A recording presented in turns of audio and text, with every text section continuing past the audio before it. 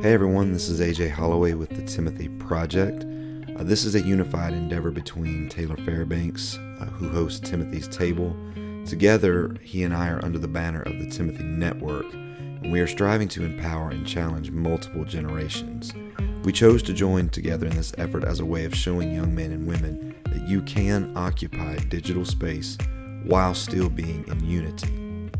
Now, in the last conversation we had on the Timothy Project, we discussed the garden in Genesis and how Adam and Eve were tasked with managing the parcel of land given to them. They only occupied the eastern portion of the garden called Eden, and due to a failure to manage what was given, they essentially lost territory.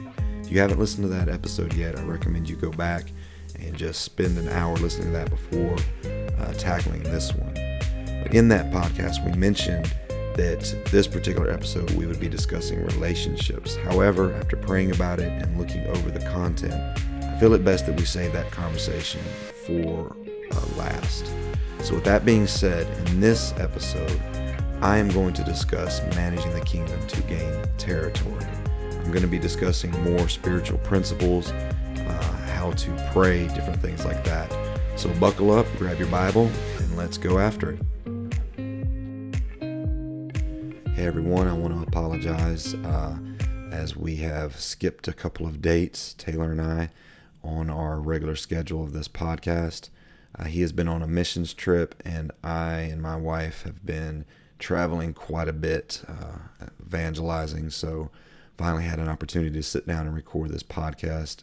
With that being said, I'm actually going to be recording this by myself tonight.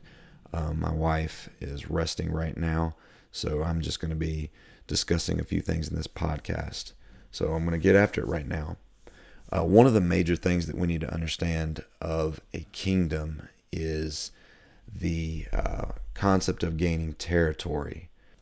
God in Genesis was establishing Adam and Eve and giving them a parcel of land, basically their home, and having them manage that.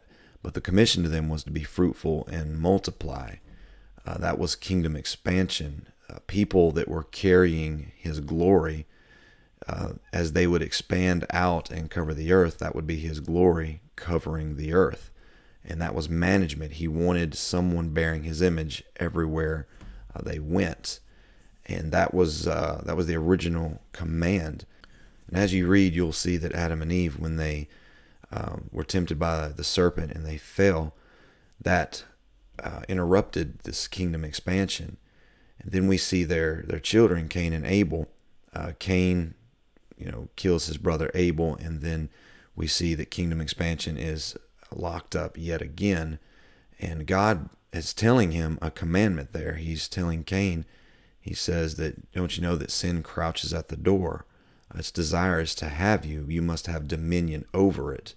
He's telling him to manage the sin that is after him. Because of expansion, he's wanting to have his glory cover the earth. And you go through the rest of the narrative and you can see this subtle heartbeat of God where he's trying to find someone who will represent him well, who will manage themselves, manage their home, and expand his kingdom and show his glory. And then we end up with Abraham after quite a bit of narrative in Genesis. And God is looking at him, and he's found someone who will represent him well, who will manage himself, who has shown himself trustworthy by management. And God makes a promise with Abraham in Genesis 15 and tells him that his descendants will be so numerous that they'll be like the stars in the sky. That's it. It's expanding. It's kingdom expansion. And then, as you know, we go through the rest of the narrative and we see different key characters coming up, and this concept of management is all throughout the narrative. And it ends up as the Israelites are slaves in Egypt, and God sends them their Redeemer, Moses. And Moses is, following the will of God. He's managing himself, all of these things, and you can see this repeating pattern throughout the story of Moses. But ultimately brings them out of captivity. They go through the wilderness. They wander in the wilderness for 40 years, and then they come to this crescendo, this point of going farther into the kingdom. And it's into the promised land, into Canaan. And right here, we get to the book of Deuteronomy. And I'm going to go through a little bit of this because the entire book of Deuteronomy, Moses is telling Joshua and Israel basically how to manage the promised land, this new territory that they're going to step into. They're going farther into the kingdom, and Moses, like I said, is spending time telling them what they need to do to manage themselves when they get there. And I'm just going to hit some of these key things, and you can grab your Bible and you can follow along with me or one of your favorite Bible apps. But Deuteronomy 10:19, Moses tells them, "Love the sojourner, therefore you were sojourners in the land of Egypt." He tells them, he says, one of the first things you need to do is you need to manage yourself in loving foreigners. And quite honestly, this is something that we need to learn today. This is a management command that's given. Very next chapter, Deuteronomy 11, verse 10, it says, "For the land that you are entering to take possession of is not like the land of Egypt from which you have come, where you sowed your seed and irrigated like a garden of vegetables. But the land that you're going over to possess is a land of hills and valleys, which drinks water by the rain from heaven." And this is interesting right here, verse 12. "A land that the Lord your God cares for himself. The eyes of the Lord your God are always upon it from the beginning of the year to the end of the year." The wording right here pulls from Genesis, and it's pointing to Canaan as if it were a land like Eden, a place that God himself has looked at. His eyes are on it. He's watering it. He prepared for them a place, a new territory. And this is intriguing because you will read in Exodus that people came from the land of Canaan to get grain when Joseph was in management. Not in Exodus, but rather in Genesis. When Joseph was in management, there came people from Canaan to Joseph to get grain and food because there was a famine in the land. And now we're seeing a complete different narrative right here. Basically, whatever God sets his eyes on and whatever he pays attention to, even though it was formerly barren, now it's a land flowing with milk and honey, because when God gets involved, things just change. And we're seeing in Deuteronomy this repeat of the garden. This is this new territory. This is a new place that the Israelites are going to that was designed for them by God. His very eyes were on it, and he watered this place and turned it into a new garden. It's brand new territory for them. Going a little further into Deuteronomy chapter 12, verse 19, Moses tells them, "Take care that you do not neglect the Levite as long as you live in your land."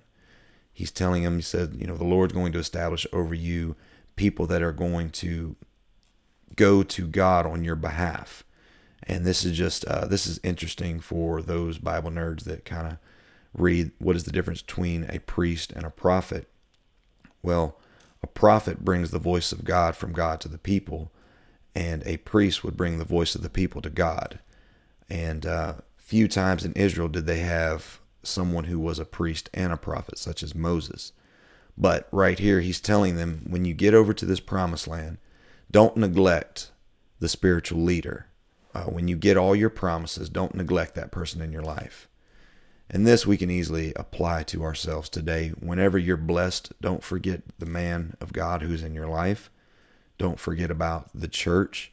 It's interesting that he would tell them this, because Moses, was intimate with the story of Genesis, and he would have realized that it was the very trees that Adam and Eve were hiding behind when the voice of God came looking for them in the garden. They were hiding behind their blessings from their priest, their high priest, God in the garden. And Moses is telling them, when you get to this new place, this new Eden, don't do that again. Manage yourselves. Don't forget the spiritual people in your life when you get all your promises. Next chapter, Deuteronomy 13, it says, "If a prophet or a dreamer of dreams arises among you and gives you a sign or a wonder, and the sign or wonder that he tells you comes to pass, and if he says, 'Let us go after other gods which you have not known, and let us serve them,' you shall not listen to the words of that prophet or that dreamer of dreams. For the Lord your God is testing you to know whether you love the Lord your God with all your heart and with all your soul." God was going to allow, and Moses was telling them, God will allow false ministers, false preaching in your life. He's not going to stop them. He's doing this to test you, to see if you'll still follow what you know is right. This was a test of management. God is looking constantly for people that he can trust. In fact, if you listen to the podcast with Brother Nathan Herod on the Timothy's Table, he says something powerful towards the end of his podcast. He's talking about gifts of faith and seeing miracles. He said that God is looking for people that he can trust. And God can trust us when we learn how to manage ourselves. So if you look at Deuteronomy, it's basically the constitution of a new kingdom. This is their set of laws. Laws were not binding. They were actually going to give them liberty, because if they followed Deuteronomy in this new kingdom, then they would have access to everything that God had. And I'll pause right here before going any further in Deuteronomy. This is a practical application to you and I today. We tend to look at things in the church, and I've heard people call different standards, different things that we do, binding. And that's just simply not true biblically. The things that we do, or may I say don't do, they actually give us liberty. They give us access to things in the Spirit. They give us access to things in our relationship with God. They're just simply management. That the Word of God is not binding, and the things that it commands of us is not a binding thing. What it is it's giving us liberty. It's our constitution. It's what we do. It's what we abide by. And Moses is giving the Israelites a constitution as they're going into this new kingdom. So moving on a little farther into this, Deuteronomy 14:27 says, "And you shall not neglect the Levite who is within your towns, for he has no portion or inheritance with you. At the end of every 3 years you shall bring out all the tithe of your produce in the same year, and lay it up within your towns. And the Levite, because he has no portion or inheritance with you, and the foreigner, the fatherless, and the widow who are within your towns shall come and eat and be filled, that the Lord your God may bless you in all the work of your hands that you do." These theologians call these the quartet of the vulnerables. That's the sojourner, the foreigner, the fatherless, the widow, and the Levites. These were people who could not cultivate food for themselves. They were vulnerable within this kingdom. The Levites, when you read the Bible, you understand that all 11 tribes got a parcel of land where they can plant crops and grow their own food. They were taken care of by the land given to them. But the Levites didn't get land, because God told Moses, he says to the Levites, my presence is their inheritance. So that left them vulnerable within the society. So God established a tithe. He said, bring 1/10 of your food to the Levites so that they'll be taken care of. But not just for the preacher, the Levites, your priest, but the sojourner, the fatherless, and the widow. Because these are individuals in society that are taken care of. They're vulnerable, and they need you to take care of them. This is all echoing back to Genesis. The reason why there was harmony between animal and mankind, and the diet of man was fruit and nuts, and the animals all ate grass, was because there was, in this society of the garden, there was no need for the death of anything else. All were taken care of. And God is trying to jumpstart that in this new kingdom. And as I'm saying these things, if you are an end time buff and you have done any study on end times, you are probably seeing the concept of the new heaven and the new earth, where there's no need for the death of anything, because there's enough for everyone. And you will even see that in the book of Acts, as they sold and gave to one another and had all things common. You're starting to see that echo of the new kingdom. But I don't want to get too ahead of myself right now. I get a little excited when you start seeing all the patterns throughout the Bible. But God was very passionate to tell Moses to let the people know part of the constitution of this new kingdom, and the way to manage yourself in it, is to take care of people that are vulnerable.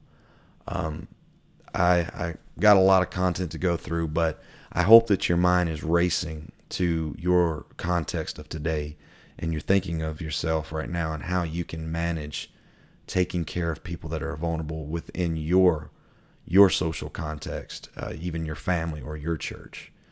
I might explode that out a little more in another podcast and just really break down Deuteronomy 14 and spend some time on that because it's a fantastic topic.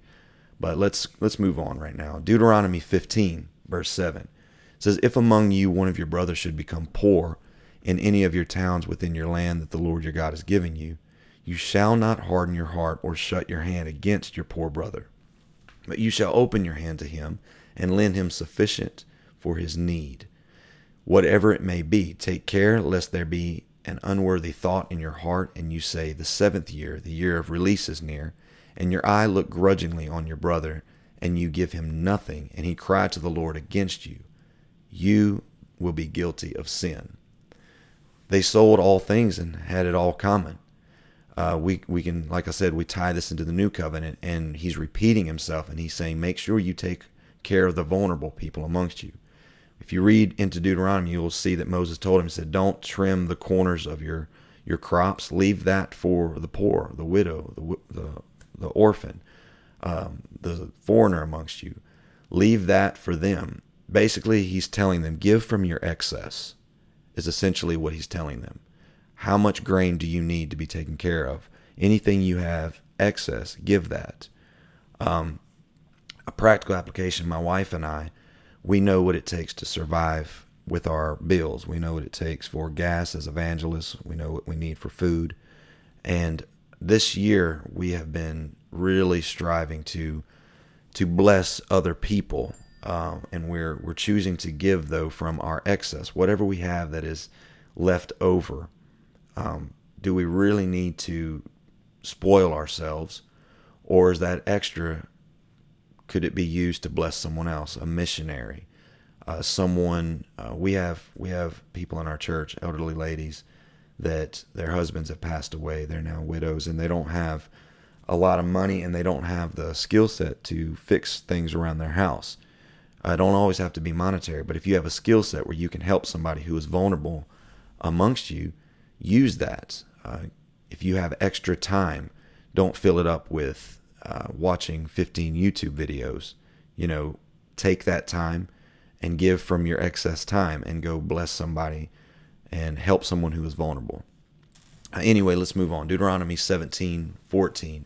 When you come to the land that the Lord your God is giving you, and you possess it and dwell in it, and then say, I will set a king over me, like all the nations that are around me, you may indeed set a king over you whom the Lord your God will choose. One from among, basically, you don't get a vote. One from among your brothers you shall set as king over you. You may not put a foreigner over you who is not your brother. Only he must not acquire many horses for himself. And pay attention to this, because you're going to see where Solomon fell down, basically because he didn't read Deuteronomy. Verse 16, only he must not acquire many horses for himself, or cause the people to return to Egypt in order to acquire many horses, since the Lord has said to you, you shall never return that way again. And he shall not acquire many wives for himself, lest his heart turn away, nor shall he acquire for himself excess of silver and gold. And when he sits on the throne of his kingdom, he shall write for himself in a book a copy of this law, Deuteronomy, he's speaking of Deuteronomy here, approved by the Levitical priests. And it shall be with him, and he shall read in it all the days of his life, that he may learn to fear the Lord his God by keeping all the words of this law and these statutes and doing them, that his heart may not be lifted above his brothers, and that he may not turn aside from this commandment either to the right or to the left, so that he may continue long in his kingdom, he and his children in Israel. Basically, Solomon broke every one of these rules. In our modern context, we are a nation of kings and priests. All of us are a royal priesthood. And this applies even to us today. He said, basically, don't have excess. There's no need for it. Don't acquire for yourself excessive silver and gold, is what it says. And when you sit on the throne of your kingdom, you need to be a Bible nerd. You need to be very well versed in this book. And here's the reason why, because it'll prevent you from turning aside either to the right or to the left. And when you do this, if you can manage your Bible time and being a Bible nerd and reading it and studying it and doing everything you can, listening to podcasts and elders, whatever it may be. When that happens, you will continue long in the kingdom. This was told to them. He says, follow this constitution. I'm going to set you up, Moses is telling them, to keep the kingdom. So moving on, Deuteronomy 18. The Levitical priests, all the tribe of Levi, shall have no portion or inheritance with Israel. They shall eat the Lord's food offerings as their inheritance. They shall have no inheritance among their brothers. The Lord is their inheritance, as he promised. I mentioned this earlier. This is why they were vulnerable. They did not have any land to plant their own crops. The presence of God was their inheritance. You and I, as a royal priesthood, we must not strive to keep up with the Joneses. Our inheritance under the new covenant is the presence of God. This is our inheritance. We are not in the kingdom as the church in 2019. We are not trying to keep up with everybody else. We're not trying to outgrow somebody else's church. We're not trying to be more spiritual than someone else. In a more carnal sense, we're not trying to have a bigger house, a nicer car. Our inheritance under the new covenant is the presence of God. That is what you and I guard. That is what you and I are passionate about. This is why we follow this constitution of the Bible. And Deuteronomy is echoing all of the new covenant. In fact, I tell people quite a bit, Paul would have been a scholar of the Torah, which is the first 5 books of the Bible. And many theologians actually believe he more than likely had all the first five books of the Bible committed to memory. And when you read Romans, you're seeing Deuteronomy echoing throughout it. You're seeing what his heartbeat was, what he was well versed in. And you are going to have a bit of a hard time, honestly, understanding quite a few of the principles of the epistles if you don't have an elementary grasp of the Old Testament. It's very important because that's what he's referencing from. And I'm not telling you can't understand it at all, but there are going to be a lot of concepts in the epistles of Paul, and even, honestly, a lot of the words of Jesus, because he's referencing the Old Testament as well. And you're going to have a little bit of a hard time. You're going to be limping, and your brain is going to be filling in the gaps with American concepts and different social mores that you have been surrounded by, and will misinterpret a lot of Scripture. We got to understand that they were referencing these scriptures right here. Moving on, Deuteronomy 19:14. You shall not move your neighbor's landmark, which the men of old have set, in the inheritance that you will hold in the land that the Lord your God is giving you to possess. Moving the landmark or boundary stone of a neighbor is tantamount to theft of the land. What they was doing is if they moved his landmark, they were inch by inch stealing his territory that was given to him. You and I have to be very careful that we not move landmarks of land obtained by former generations. If our elders, and I'm not saying this that our elders were perfect, but I believe that they set some things, they set some boundaries, and they established some landmarks. And I can say one thing about our elders because I've spent a lot of time talking with them, and I want to be a bridge. That's been my heartbeat, and I feel like my calling is to stand between two generations. I spend a lot of time talking with millennials, Gen Z, different ones amongst the younger generation, as well as elders.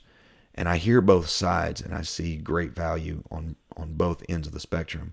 And I'm trying to be a bridge between both generations. I tell elders, thank you for your prayers. Thank you for what you fought for, but don't worry about the future. Keep praying for us, but I feel like the future is secure because I feel like there's a powerful generation that's coming up.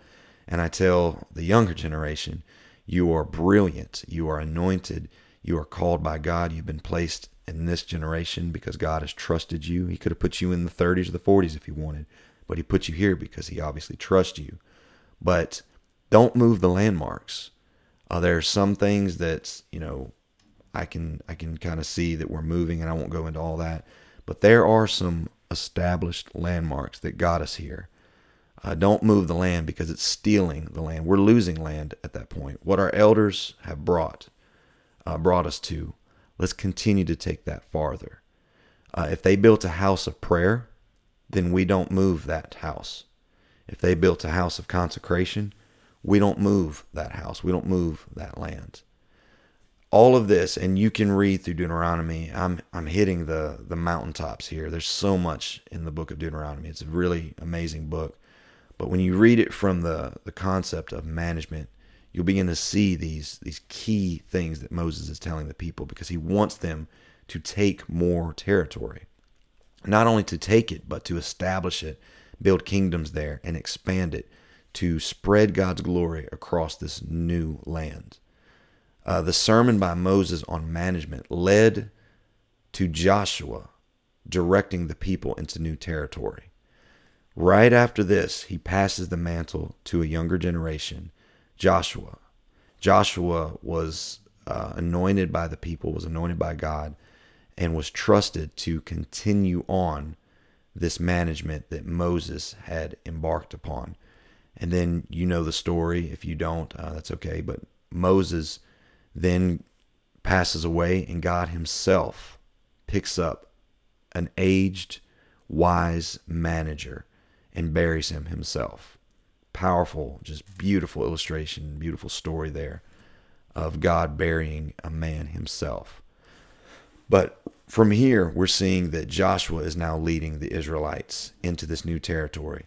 They cross through the Jordan, and the first thing they do is they set up landmarks that were not to be removed.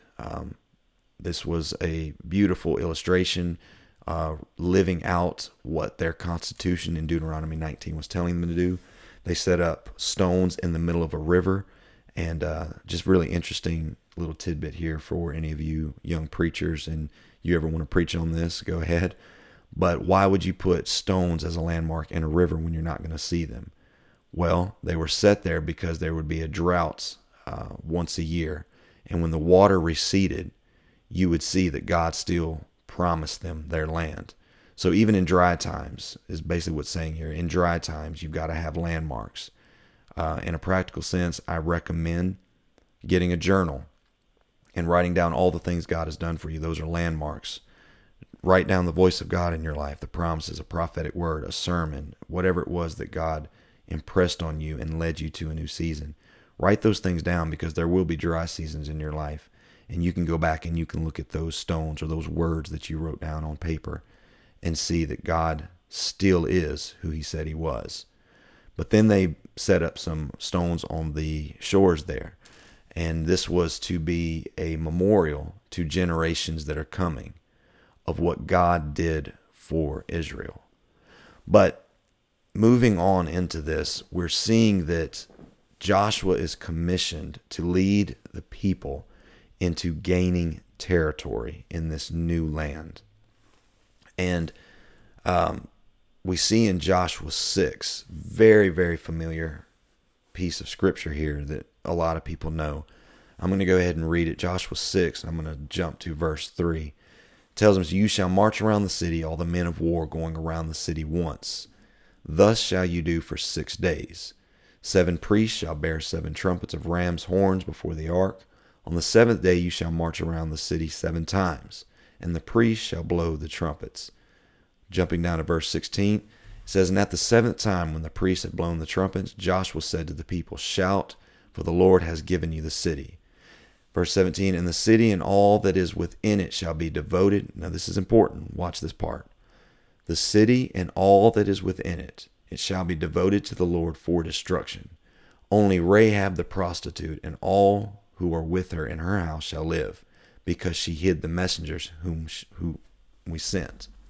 But you keep yourselves from the things that are devoted to destruction, lest when you have devoted them, you take any of the devoted things and make the camp of Israel a thing for destruction and bring trouble upon it. But all silver and gold and every vessel of bronze and iron are holy to the Lord. Those things shall go into the treasury of the Lord." What's going on here is they're about to take some territory, literally. And I'm telling all of this because I want to show you the literal in the Old Testament, because we're going to talk about the spiritual in the New Testament. But they march 13 times. It's a lot of work. They war They fight. They're in battle, spending themselves in energy and resources. All of that for nothing, because the command was, everything in the city shall be devoted to destruction. And the gold and silver and every vessel of bronze and iron, those are holy to the Lord, and they're going to go into the treasury of God.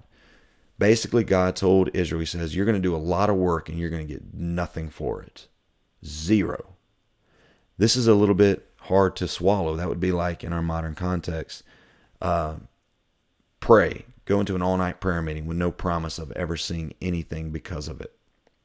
Or, a little bit more practical than that, working for a boss for 13 days straight and spending, or let's not say 13 days, 13 hours, working a 13-hour shift.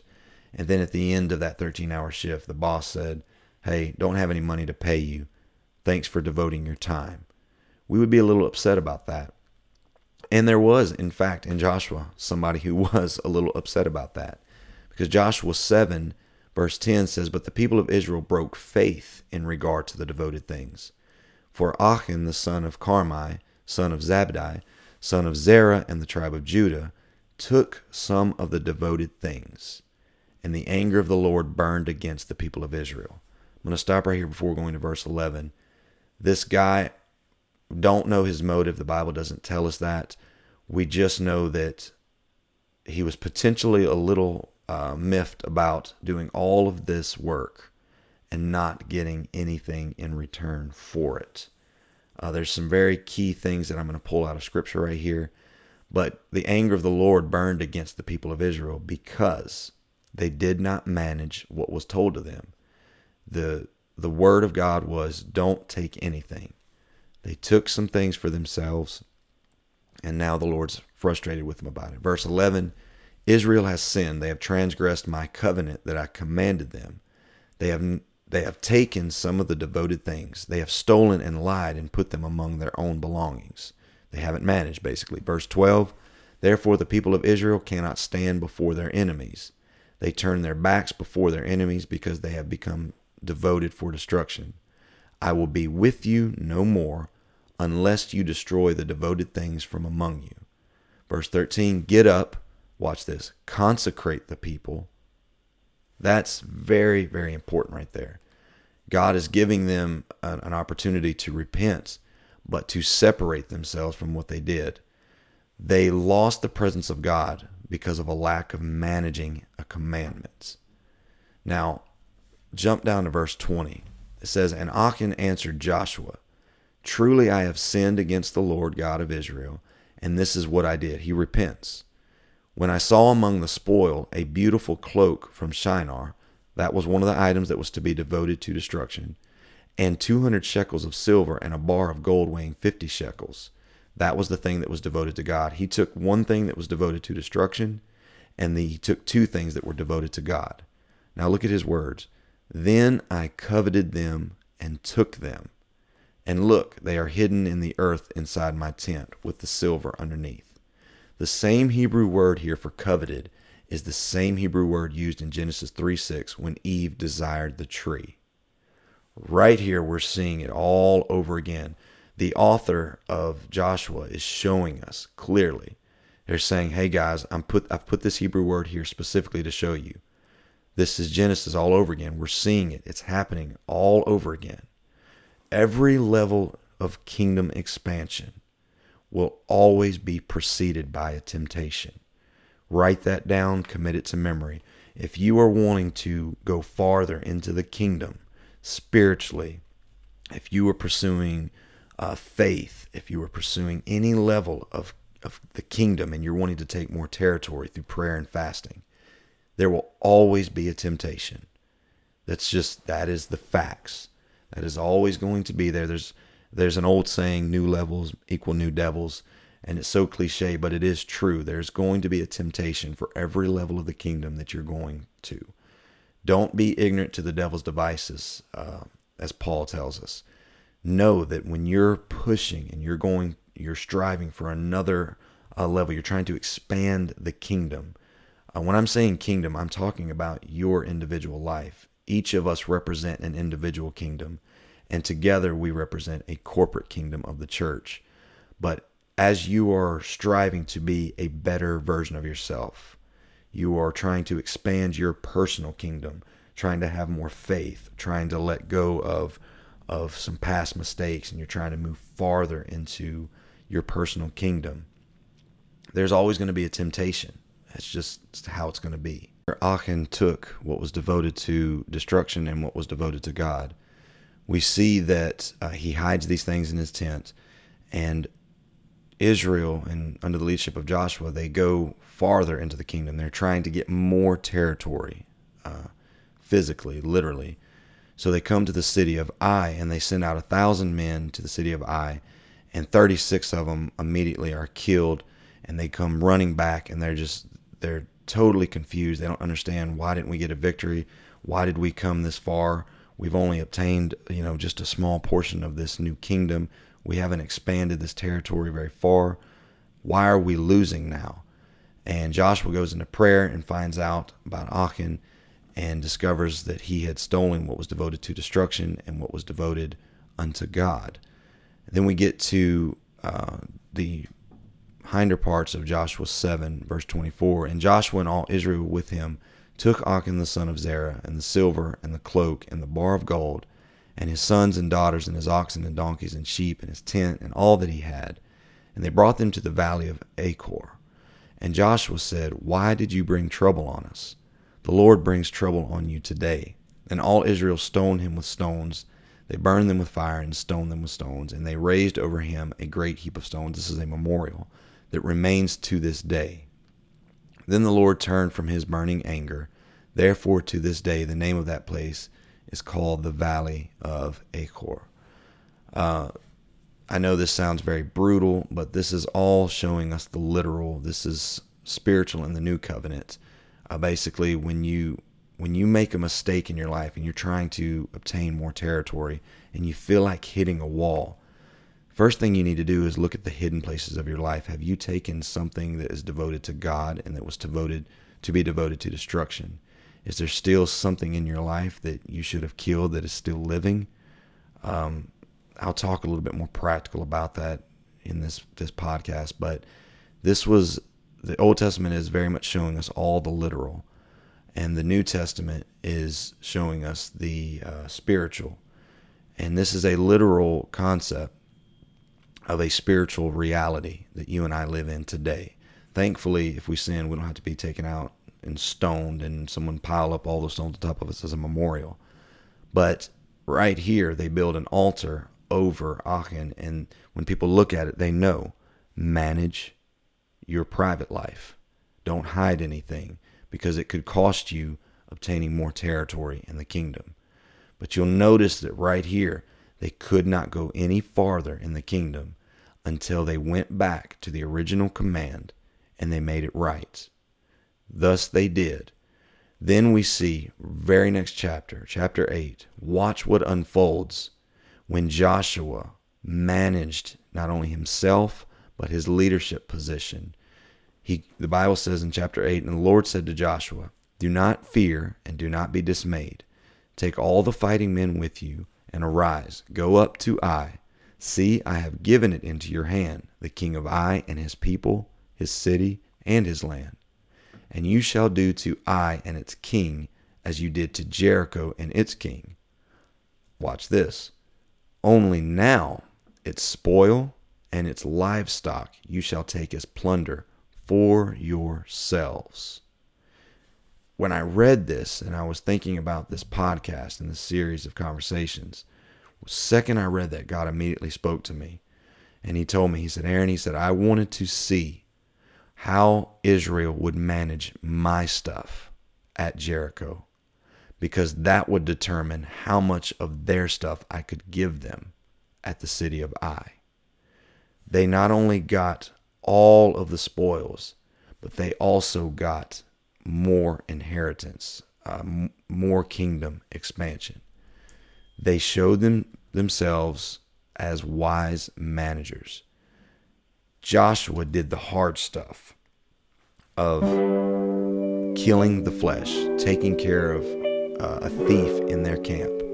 He did the hard things that needed to have been done in order to obtain more of this kingdom, more expansion. And they went farther into the kingdom.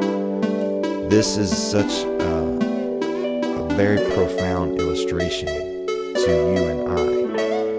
And I want to talk a little bit more about that under the new covenant, and then I want to wrap this all together and make it as practical as I can.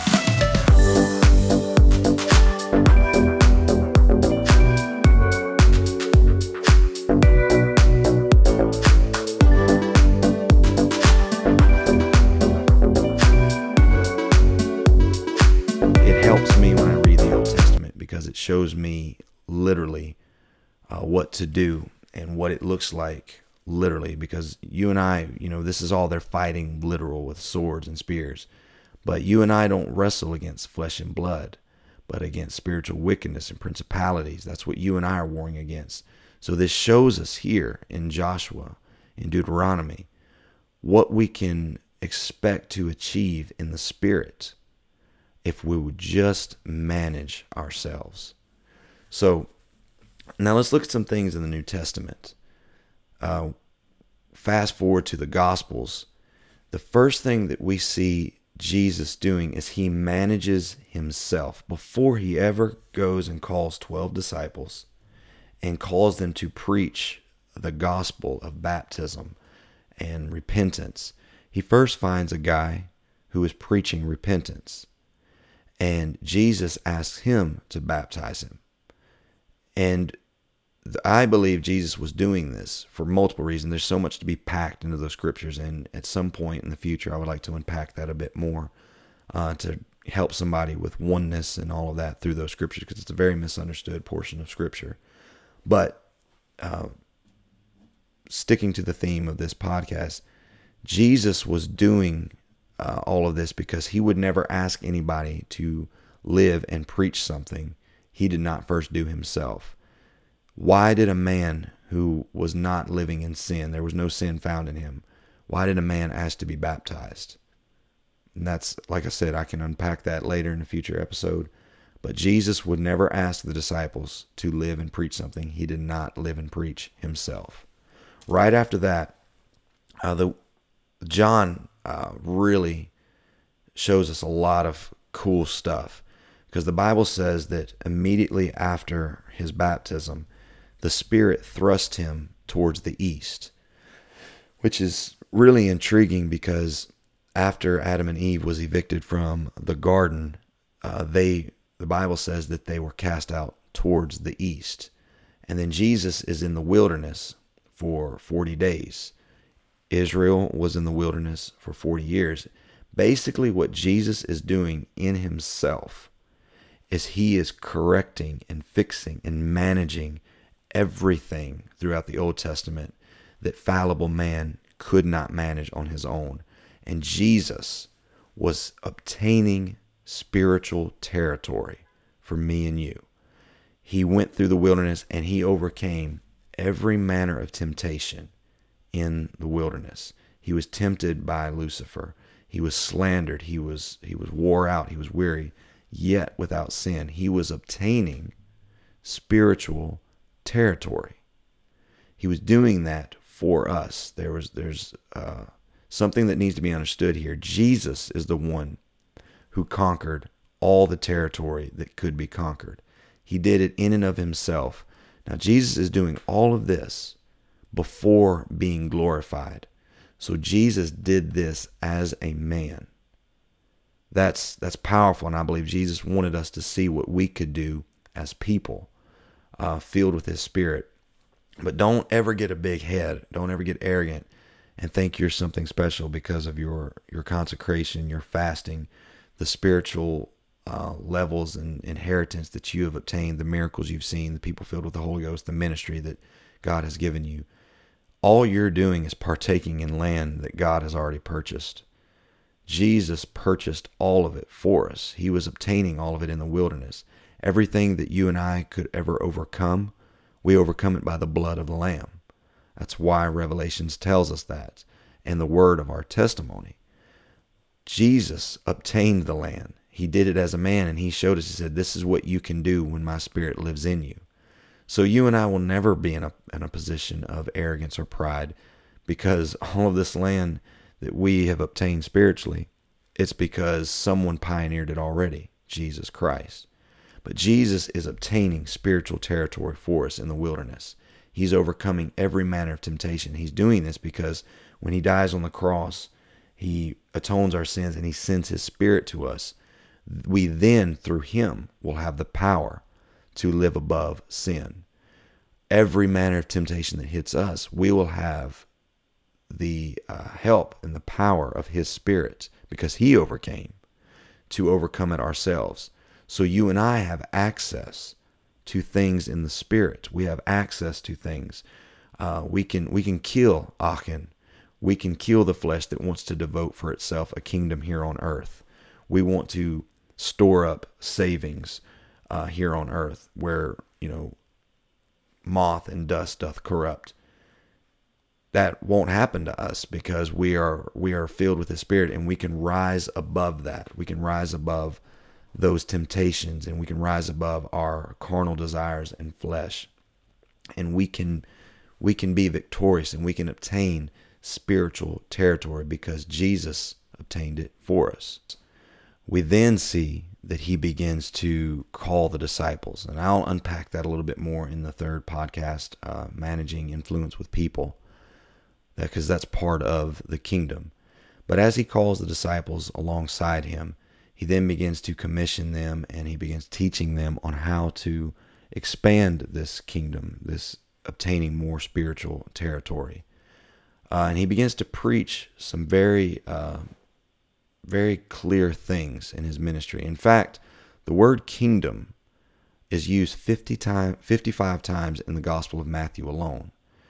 Now, that's nearly 2.5 times per chapter. Jesus discussed the topic of the kingdom quite frequently. So it makes it a topic worth studying. Jesus was constantly telling them about the kingdom. And we know that, we've often taught that the kingdom has a future concept to it, where he comes and he establishes his kingdom on earth. As a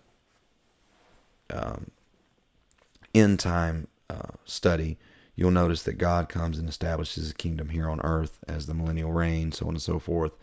But Jesus was also speaking to the kingdom as a very much a present reality too. In fact, when people asked him about the kingdom, he would look at them and say, "You're looking at it. I'm the kingdom.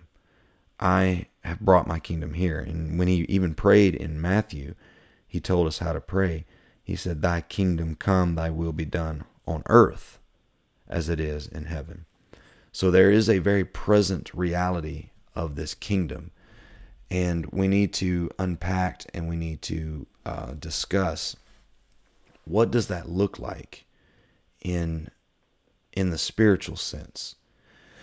You and I are not wrestling against flesh and blood. You and I are wrestling principalities.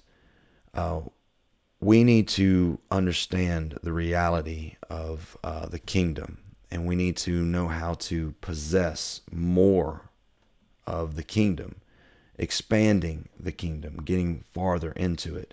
It starts on an individual basis, as we as individuals are striving to obtain more territory. To even get into this new kingdom, we have to cross, just like Joshua did, through the water. There's baptism. Jesus told Nicodemus in John 3 how to even enter the kingdom, except a man be born again of water and the Spirit. So we know how to get into the kingdom as a apostolic faith, preaching the apostles' doctrine. We know what it looks like to come into the kingdom through certain standards and things that we have taught, believed, and preached. We know how to maintain the kingdom to a degree.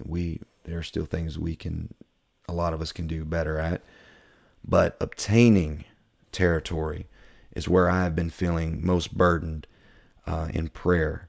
There's a generation that is not, I feel like I'm not talking about every person, but predominantly as a whole, this generation of Gen Z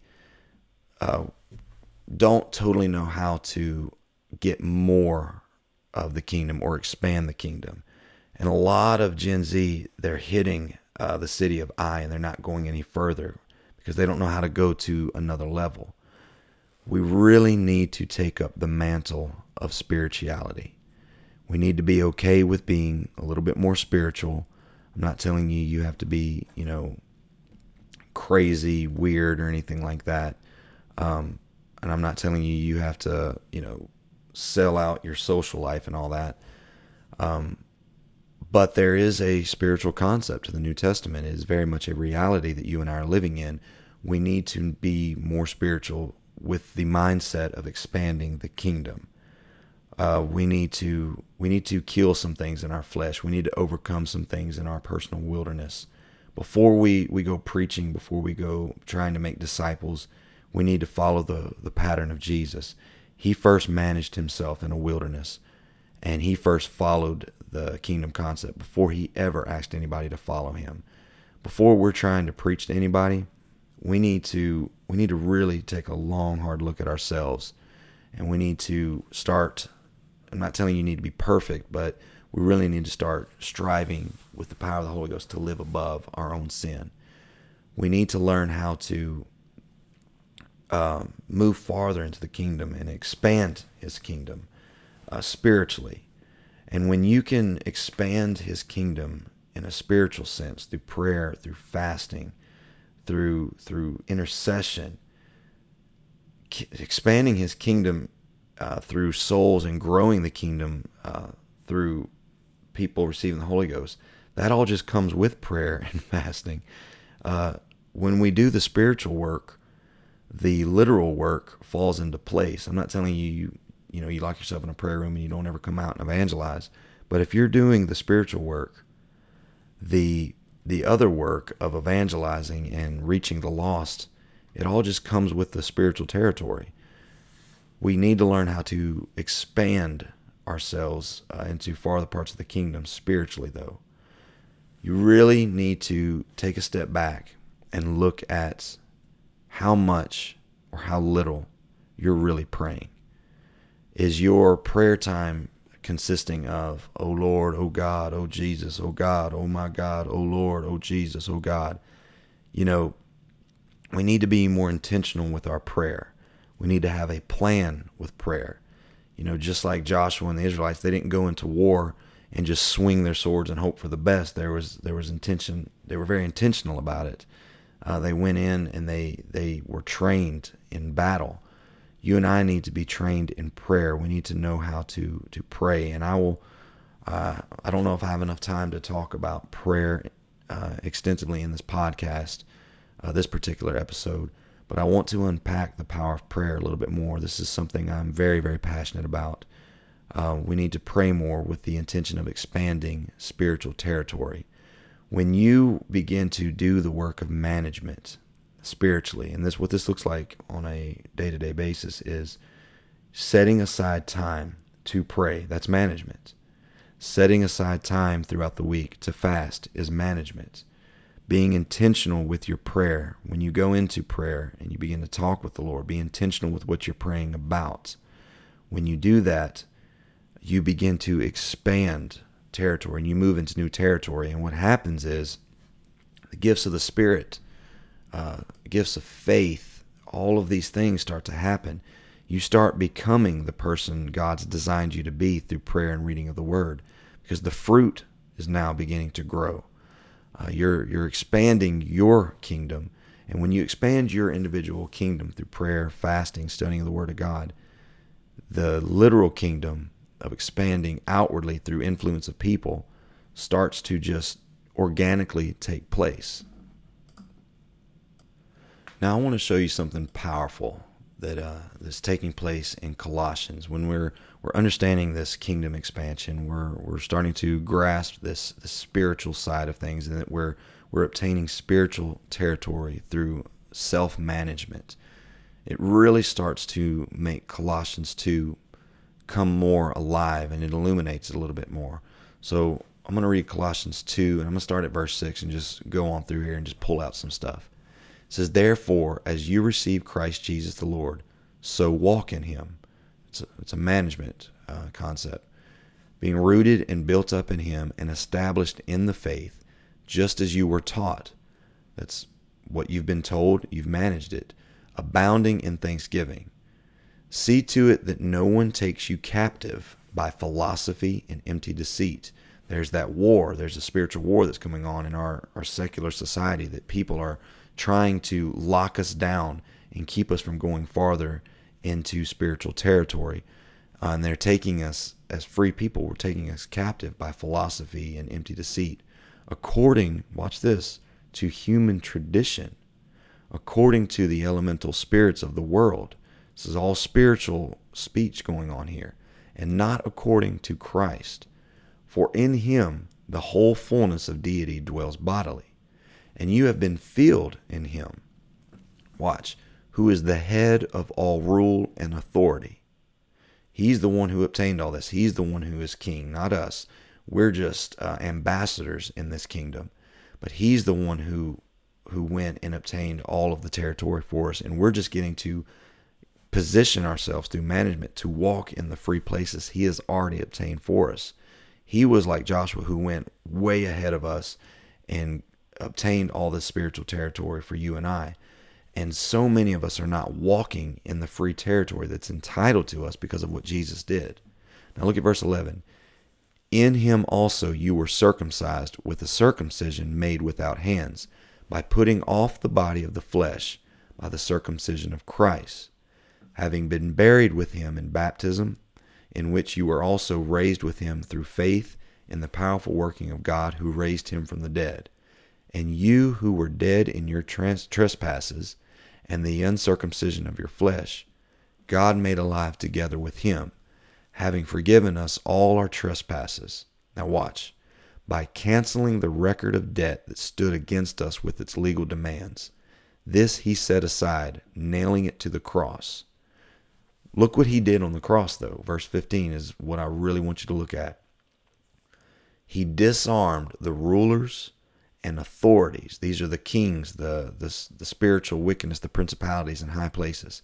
He disarmed them, those spiritual rulers and authorities, and he put them to open shame by triumphing over them in him. The KJV actually says it this way in Colossians 2:15, and having spoiled principalities and powers, he made a show of them openly, triumphing over them in it. When Jesus went to the cross, he triumphed. He was completely victorious. He obtained all the spiritual territory that you and I could ever need. He had obtained every parcel of land in this new kingdom under the new covenant. And what he's waiting on is people to come into it. But what were the spoils? The spoils were the gifts of the Spirit, was salvation, was the fruit of the Spirit. He obtained everything you and I need for kingdom expansion. What you and I need to do is we need to manage ourselves.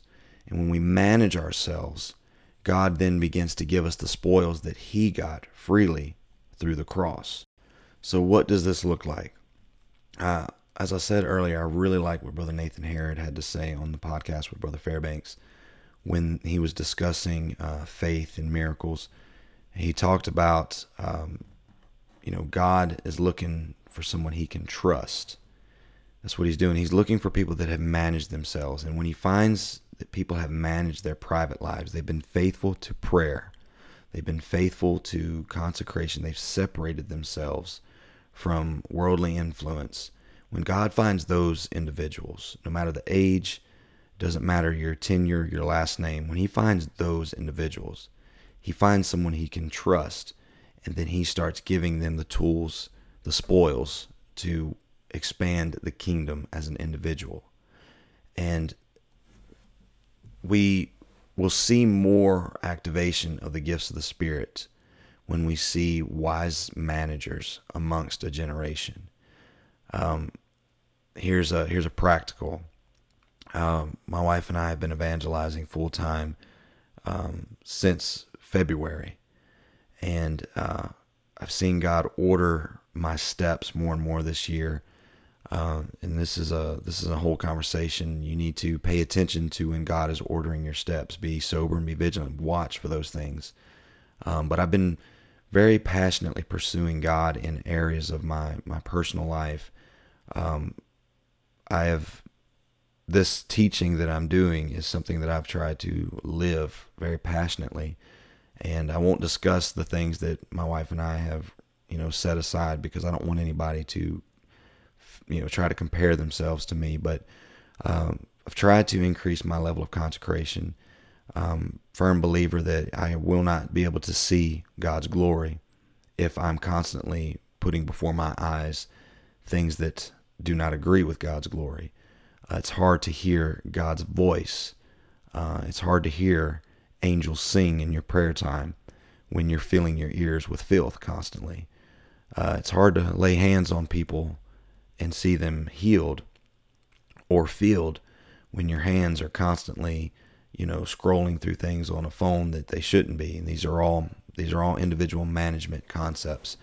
But for myself, I've just this year been striving to live a more consecrated, holy life. And I do plan to talk on holiness at some point. It's a lot more beautiful than you think. Holiness is, I think, the most beautiful thing you and I could ever do. It's a bride's dress. It's the bride of Christ's beautiful dress. But anyway, been trying to consecrate myself more, and I've been trying to obtain more spiritual territory as an individual. I pray at home now because I want God's kingdom to come in my home.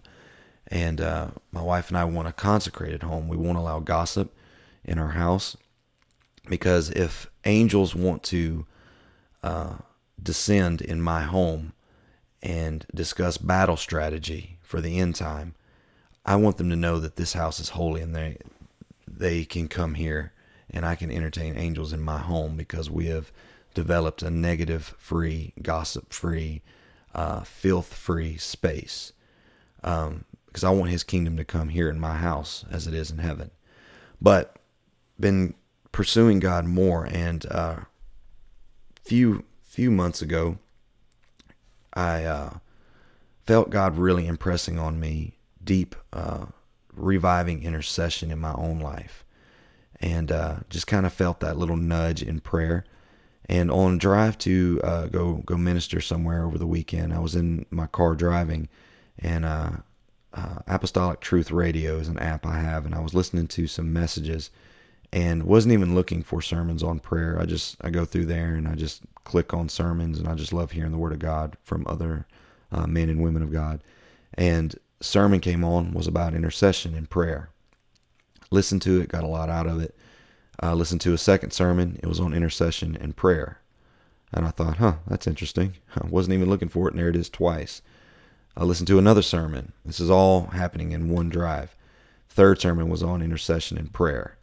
And I took notice of that because I'm noticing God was showing me something. Fourth message was on intercession and prayer. Now, just to be clear, none of the titles of these messages alluded to intercession or prayer. God was just reaching me through these sermons, random sermons that wasn't even looking for it. 4 sermons in a row, all on intercession and prayer. Randomly, every one of those sermons referenced Brother Verbal Bean, who is a pillar of prayer. So I thought that's interesting. So I wrote those things down. I took notice to it. And I started pursuing God even more on intercession and prayer, because I believe God was drawing me to another level of the kingdom. So I put Brother Verbal Bean's book in my shopping cart on Pentecostal Publishing House, and I didn't purchase it. I just sat in my cart, and the next morning I woke up and I looked on Twitter. The first tweet that showed up was Mark Brown showed a copy of his book from Brother Verbal Bean, and it was all highlighted, and he was talking about how much that book had impacted his prayer life. And I looked at that, and this has all happened in 2 days, mind you. And I took that and I said, okay, God, you're really trying to show me something here. So I bought the book. That Wednesday comes around, and Brother Lacombe is preaching at our home church here in Lafayette. We had a Wednesday where we weren't preaching, so we was at our home church. And Brother Lacombe references Brother Verbal Bean's prayer life, and started noticing that God has really been drawing me. So God started using me in deeper intercession and deeper prayer. And through deeper intercession and prayer, there have been things that have just unlocked in ministry for me. God has been dealing with me tremendously about faith. And I established a prayer time. And I extended that prayer time. And then I added more of those prayer times each day throughout the week. I want to pray as much as I can. And to this point, I would rather pray than preach, quite honestly. But there's value in preaching. But I tell people, I'm trying to preach the way that I pray. When I can feel what I feel in my prayer time in a pulpit, I know that the glory of God is on its way into a service, and I'm just exposing to people what happens in a prayer time. But anyway, pursuing more of the kingdom, God was ordering my steps. And through all of this prayer, I started feeling God pulling me towards faith. And it all started with management, setting aside time to pray more, to fast more.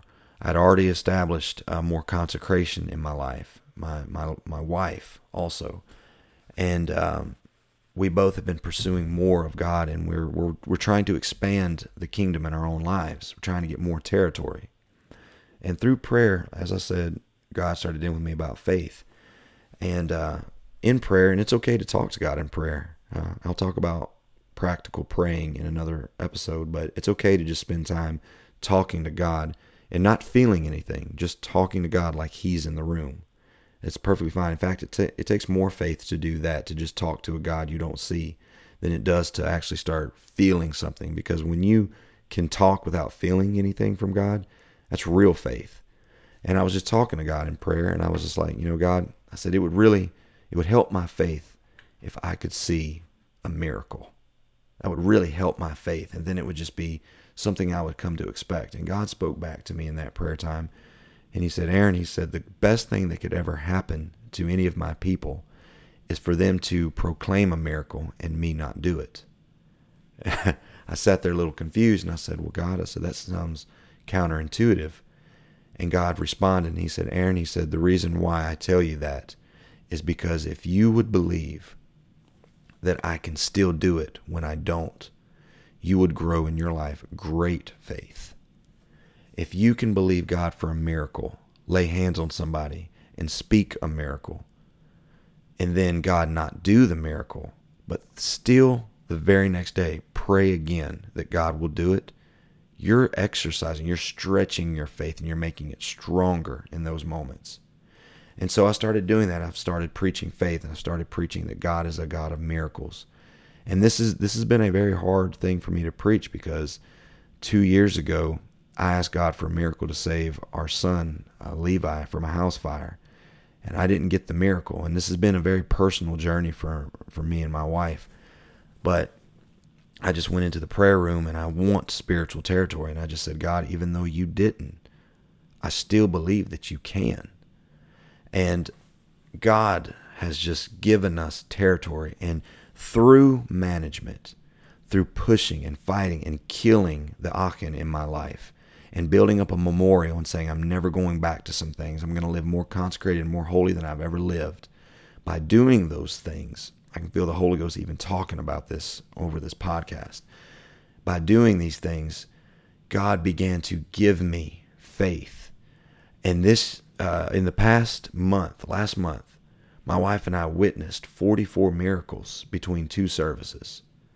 And this just all started happening through managing ourselves, showing God, you can trust us. We're trying to show you that we're trustworthy. And this has nothing to do with us doing the hard work. This has nothing to do with us living more holy. None of this should ever reflect on us. And you should never look at anyone as great people. You should look at people who God has used, is manifesting Himself greatly through them. People aren't great. God is. And when you see people doing great things, it's because they have managed themselves and they've given God room to work greatly through them. So I'm not saying any of this to pin a badge on myself, but I can testify through management, through doing the hard work, by praying and fasting and pushing into new territory and obtaining new territory. God sees that he can trust you because you're doing the daily work. And then he starts pouring on you anointing. He's trusting you with his anointing. He's trusting you with his glory. He's trusting you with his name. He's trusting you with faith and miracles. He's trusting you. And I like what Brother Herod said in that podcast. He referenced Brother, can't think of his name right now, but he said that if you try to take the fall for God not performing a miracle, then you're really telling God that you'll take the credit for when he does. And that's management. That's showing God's management. And that's where I've come to the point where I don't really care what people think. If God doesn't perform a miracle, that's his business. It has nothing to do, and I'm not going to be embarrassed when he doesn't. I'm just going to look at them and say, that's up to God. I still have faith. I still believe he can. But if he didn't, let's go to prayer and ask him why. I'll go to prayer and ask him why, but you need to ask him why yourself in prayer. And I'm going to wrap this podcast up, but I want to give a testimony. Just this weekend, we were preaching somewhere, and my wife she was dealing with some shoulder pain. First of all, she was dealing with some elbow pain. You know, when you have kids and your body goes through all these changes, you start developing some pains and things. And my wife woke me up about 3 a.m. and she just leaned over, and I love her so much. She just told me, she goes, "Babe, I need you to pray for me. My elbow's killing me." And my wife had faith in my prayer. And I'm very, very humbled by that. And just in a half asleep, non-emotional, didn't feel the glory of God fall whatsoever, I just whispered a very tired prayer. And I said, "God, I know who you are. I know what you're capable of. Just do it." And I rolled over and I went to sleep. My wife told me the next morning, she said, "Babe," I said, "I have zero pain in my elbow." It was completely healed. But this past Sunday night, she in the past, when she was pregnant with our third child, Ezra, she developed this pain in her shoulder, and it came back Sunday night. And she couldn't even lift her hand. She began to worry. She's like, "How am I going to take care of Ezra during church services with my shoulder hurting like this?" And this was Sunday afternoon before Sunday evening service. And I said, "Well, let's pray." And I laid hands on her shoulder. I began to pray. She prayed with me. And I said, "God, I know who you are. I know what you're capable of. I've seen you do great things. God, just be who you are. You are healer." And we walked away, and there was no healing. There was no miracle. But I refused to lose territory. I said, "God, I know who you are. I still believe you can do it." We went through the service that evening, preached. She was still having trouble. We were in the van driving home late that evening. And she told me, she said, "Babe, my shoulder's still hurting." And I laid hands on her again. We prayed. We believed.